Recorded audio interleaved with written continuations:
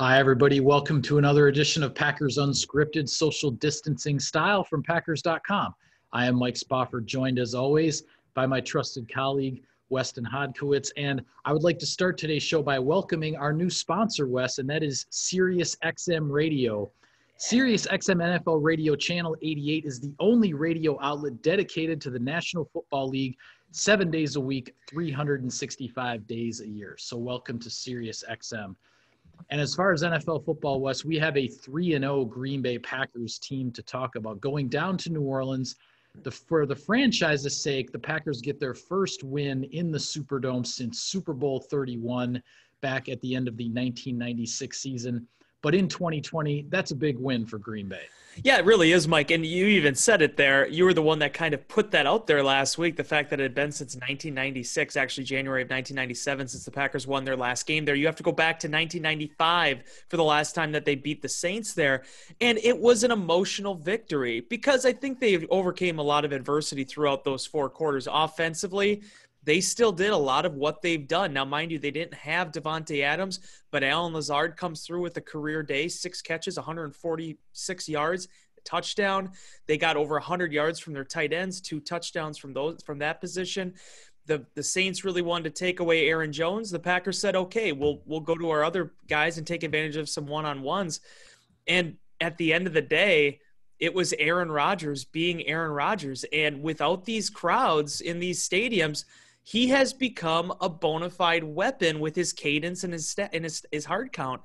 The 5th play of the game, Mike, he caught the Saints offsides, and just a remarkable performance by him. 121 passer rating now through the first 3 games. Yeah, and when you look at this game, Wes, I think we knew going into this Sunday night football game it was going to be a back-and-forth game. Teams were going to gain the momentum with their offenses moving up and down the field, and that's really how it played out. But I can't remember a game, quite honestly, where you're in a tight one in the fourth quarter and the momentum shifted so instantaneously a couple of times because the score is tied. The Packers get stuffed on a 4th and 1 at midfield. The Saints take over, and you're thinking, boy, Drew Brees with a short field, they're probably going to take the lead here. Aaron Rodgers is going to have to play from behind in the fourth quarter to pull this out. But no, on the second snap of the Saints' next possession, Taysom Hill gets the ball knocked out by Za'Darius Smith. Smith recovers. The Packers have the ball right back, almost in the exact same place where they got stopped on the 4th and 1. It was as though the failed 4th and 1 never happened. The Packers go down and take the lead and stayed in command the rest of the game. Those momentum shifts were so huge and so quick back to back. It was really an interesting occurrence in such a tight game. Yeah, and again, you hope that the Packers defense in its totality will be better than the 2011 group was, but they've been as opportunistic as that team was when the Packers were just setting every scoring record, every offensive record that they were back 9 years ago. And this is one of those moments. I think there's a lot of really solid playmakers on that side of the ball. And when they give an opportunity to take the ball away, they capitalize on it. Za'Darius Smith and then also Kingsley Keke, he had a strip sack as well in this game. That was a big point of emphasis going into the season for Green Bay, not just getting sacks, not just, getting negative yardage plays, but going for the football, attacking the football. They did that. And Za'Darius, again, Mike, the way that they're using him, the different areas of the field where he's lining up, there's a couple times where, he's going to take a chance and maybe it won't pay off. But the playmaking that he brings to that position and how that play in itself was able to sort of turn the game on its head and the Packers were able to extract the momentum back at that pivotal point of the contest, that really speaks to what Za'Darius brings as a player and also the energy that he's infused into that locker room. Yeah, there were certainly some things that didn't look good for the Packers defense in this game. Obviously, the tackling was an issue. Alvin Kamara, nearly 200 yards from scrimmage, combining his rushing and receiving. Obviously, the 52-yard touchdown on the catch and run. He had multiple missed tackles. An ugly play for the Packers defense, and one that they're certainly going to hope not to repeat down the road. But I will say this, Wes, the way the Packers defense bounced back from that, because that's a demoralizing play. That has a chance to completely take the wind out of your sails for the rest of a ball game on that side of the ball. That didn't happen because the next two possessions for the Packers defense were the Zadarius Smith fumble we talked about. And then after the Packers took the lead with a field goal, they got a 3-and-out with two of those tackles in those 3 downs against Alvin Kamara in the open field. The Packers defense bounced back and rose up when it had to. And then the Packers offense was able to capitalize and get the touchdown that provided a 2-score lead with 2 minutes to go. The only 2-score lead that either team ever had in this game. And that's what finally sealed the win. Yeah. And you know what I loved about that series after the Zadarius forced fumble there? It was the complementary players that really achieved it. It was Ty Summers who had come into the game. And yeah, he was one of the guys that missed a tackle on that big Kamara run, but he came back and made a big solo effort. Jair Alexander, Mike, I can't compare him to the rest of the NFL. I haven't watched enough of these corners, but he's in the middle of a breakthrough right now with the way that he's performing and the way he covers the flat. I haven't seen a cornerback do it like that since maybe going back to Charles Woodson, in terms of how a guy that just in space, he goes and he makes the tackle, he makes the play, and he's also just sticky, smooth in coverage. Incredible performance by him. And then Shannon Sullivan teaming up with Kevin King at the end of that play. King pushing Kamara back inside, Sullivan making the tackle. It was the complementary pieces that pulled the game through for Green Bay. No Kenny Clark, Kingsley Keke. You know, you have to make adjustments. It had to be Ty Summers playing his first snaps in the NFL in a regular season contest on the defensive side of the ball, and he came through at 9 tackles. Yeah, well, on the offensive side, as you mentioned before, the Packers were without Davante Adams. And a couple of things here. The Saints, they were loading the box here and there to stop Aaron Jones after obviously the big game that he had against the Detroit Lions.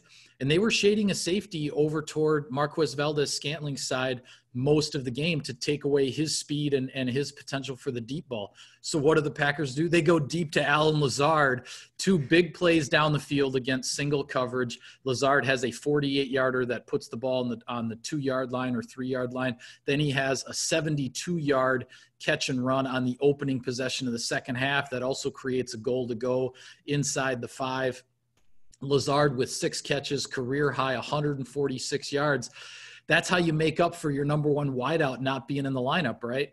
Yeah, absolutely, Mike. And also, as I mentioned, taking advantage of what the defense is giving you. If Lazard's going to get one-on-one opportunities, Matt LaFleur started moving him around. That big play, the 72-yarder, he came from the slot and moved across the field to be able to pull that one down and then nearly get inside the end zone. You talked about loading the box up. Well, what was one of the adjustments the Packers made in the fourth quarter? You start moving around Jay Sternberger. You start moving your tight ends. You get the defense moving sideline to sideline, and that creates opportunities. 3 catches for 36 yards, a 23-yard catch from Sternberger that set off that final scoring drive for Green Bay. The kind of bounce back the Packers wanted to see from the former third-round pick after he had a couple drops the last few weeks. But, Mike, I'd be remiss. I have to talk about it. Allen Lazard, the player that he's become in this offense, this isn't about him just being a great story anymore, an undrafted free agent. This is a guy that's becoming a bona fide number 2 receiver on any football team. Not just what his skill set says or not where he was drafted, but the way that he has adapted himself to this scheme. If Aaron Rodgers throws a deep ball down the field, he catches it. Who does that remind you of? That's a Jordy Nelson type feature, attribute. His focus, his concentration, and his hands, that is what has enabled him to become the player that he's become in this offense, and basically under a year at this point. Yeah, well, this game really was, and much the same way in the first 2 games, although you had Davante Adams with the big game in week 1, Aaron Jones with the big game in week 2, and we talked about the complementary pieces. This game was about the complementary pieces taking on an even larger role, not just Allen Lazard, but the Packers tight ends collectively, Tanyan Sternberger, Lewis. They combined for over 100 yards receiving and a couple of touchdown passes. You mentioned Ty Summers stepping in for Christian Kirksey, who exited with a shoulder injury. Summers is wearing the communication helmet, calling the defensive signals.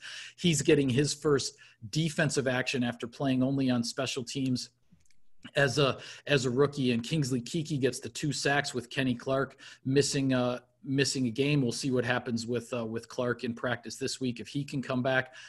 But then the other glue to this whole thing, Wes, has been the Packers offensive line.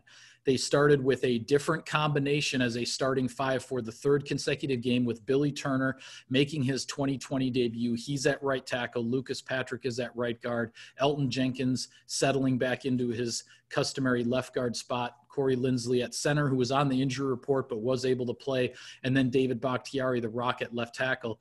And this Packers offensive line, was, for all the changes, all the moving parts, only 2 sacks through the first 3 games. And Aaron Rodgers and Matt LaFleur both took the blame for the one against the Saints because it was a free rusher.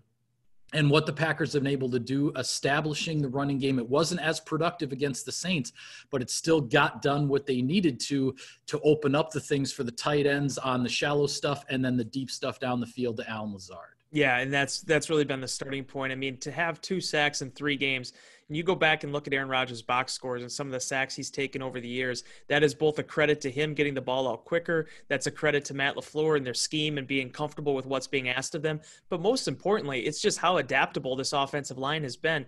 For my money, you read it, Insider Inbox, and what I wrote on Tuesday, David Bakhtiari is the best offensive lineman, definitely the best left tackle in the league at this point. What he can do against the run, how stout he's been against the pass. I mean, the pancakes that he's had so far, he had one on the big pass to Lazard. And then also we talk so much about Billy Turner, Rick Wagner, and Lane Taylor. Well, here comes Lucas Patrick out of nowhere, and he has now started 3 games at guard for Green Bay, and they obviously have made a concerted effort to keep him there. Turner filling in really nicely then at right tackle, the 3rd different right tackle that Aaron Rodgers has worked with so far this season. So all those things come together, but it's about how those guys really have adapted, gelled, and credit to Adam Stenavich, too, for having those guys ready on game day. Yeah, well, a little bit of sponsor business here quickly, Wes, before I forget. Fans, be sure to gear up for game day. Open a Packers checking account from Associated Bank and score a $50 Packers Pro Shop gift card. Learn more at associatedbank.com/Packers. Okay, quickly, Wes, heading into week 4 here, the Packers will be preparing for a Monday night football game at Lambeau Field against the Atlanta Falcons, and a Falcons team that, quite frankly, just has to be reeling right now. They have blown 2 huge fourth quarter leads the last 2 weeks and losing to the Cowboys and the Bears. There's talk swirling about Dan Quinn and his job security in Atlanta. This is one the Packers obviously can't overlook them, because, as Matt LaFleur said, this is going to be a hungry and I think a very angry Atlanta Falcons team that comes into Lambeau Field next week. Well, first and foremost, the Falcons are no longer allowed to make a change at their coaching position. We already have submitted Dan Quinn's headshot for the game program on Monday night, so there are no changes allowed. Okay. Now as we go into do that. At the time we're taping this on Tuesday. But LaFleur said something else, Mike. He said, I mean, the Falcons basically could be 2-1 right now very easily with the way that these last 2 games have played out for them. Demoralizing, difficult. It's going to be a huge gut check for them coming into Lambeau Field, having the extra day to sort of stew over how things went against the Bears. But as we've seen with Matt Ryan and the weapons he has offensively, they can play with anyone in the National Football League. That's why it's going to be really critical for Green Bay to get as healthy as they can get with some of these guys. We'll see if Kenny Clark can come back or not, or if they wait until after the bye week. But it's a team you can't take for granted. But as far as Green Bay is concerned, Mike, 3-0 to start the season for the 2nd consecutive year. Matt LaFleur has only lost 1 time so far at Lambeau Field, and that was over a year ago now at this point. 122 points in the first 3 games, the most in franchise history to start a season. All of these different accolades that they've had. I keep saying over and over again, well, they just can't keep doing this, but they are. And that's a credit to them. Is every Sunday going to go perfect? No. Is every play always going to be the best call? No. But to be 3-0, given everything that the league has dealt with already, that speaks volumes about Matt LaFleur, and it speaks volumes about this locker room's ability to gel and be able to really contour themselves to playing good football in spite of all the different setbacks they've had this summer. Yeah, and I think if you had told me before the New Orleans game that the Packers are going to be without Davante Adams, we're not going to rush for 100 yards, and we're still going to put up 37 points in the Superdome, I would have said you were crazy. But one of the biggest keys to all of that has been the offense has not turned the ball over yet in 3 games. So you knock on wood a little bit to hope that keeps going. But for now, we're going to sign off in this edition of Packers Unscripted. Be sure to follow all of our coverage of the team on Packers.com. For Wes, I am Mike. Thank you for tuning in, everybody. We will see you next time.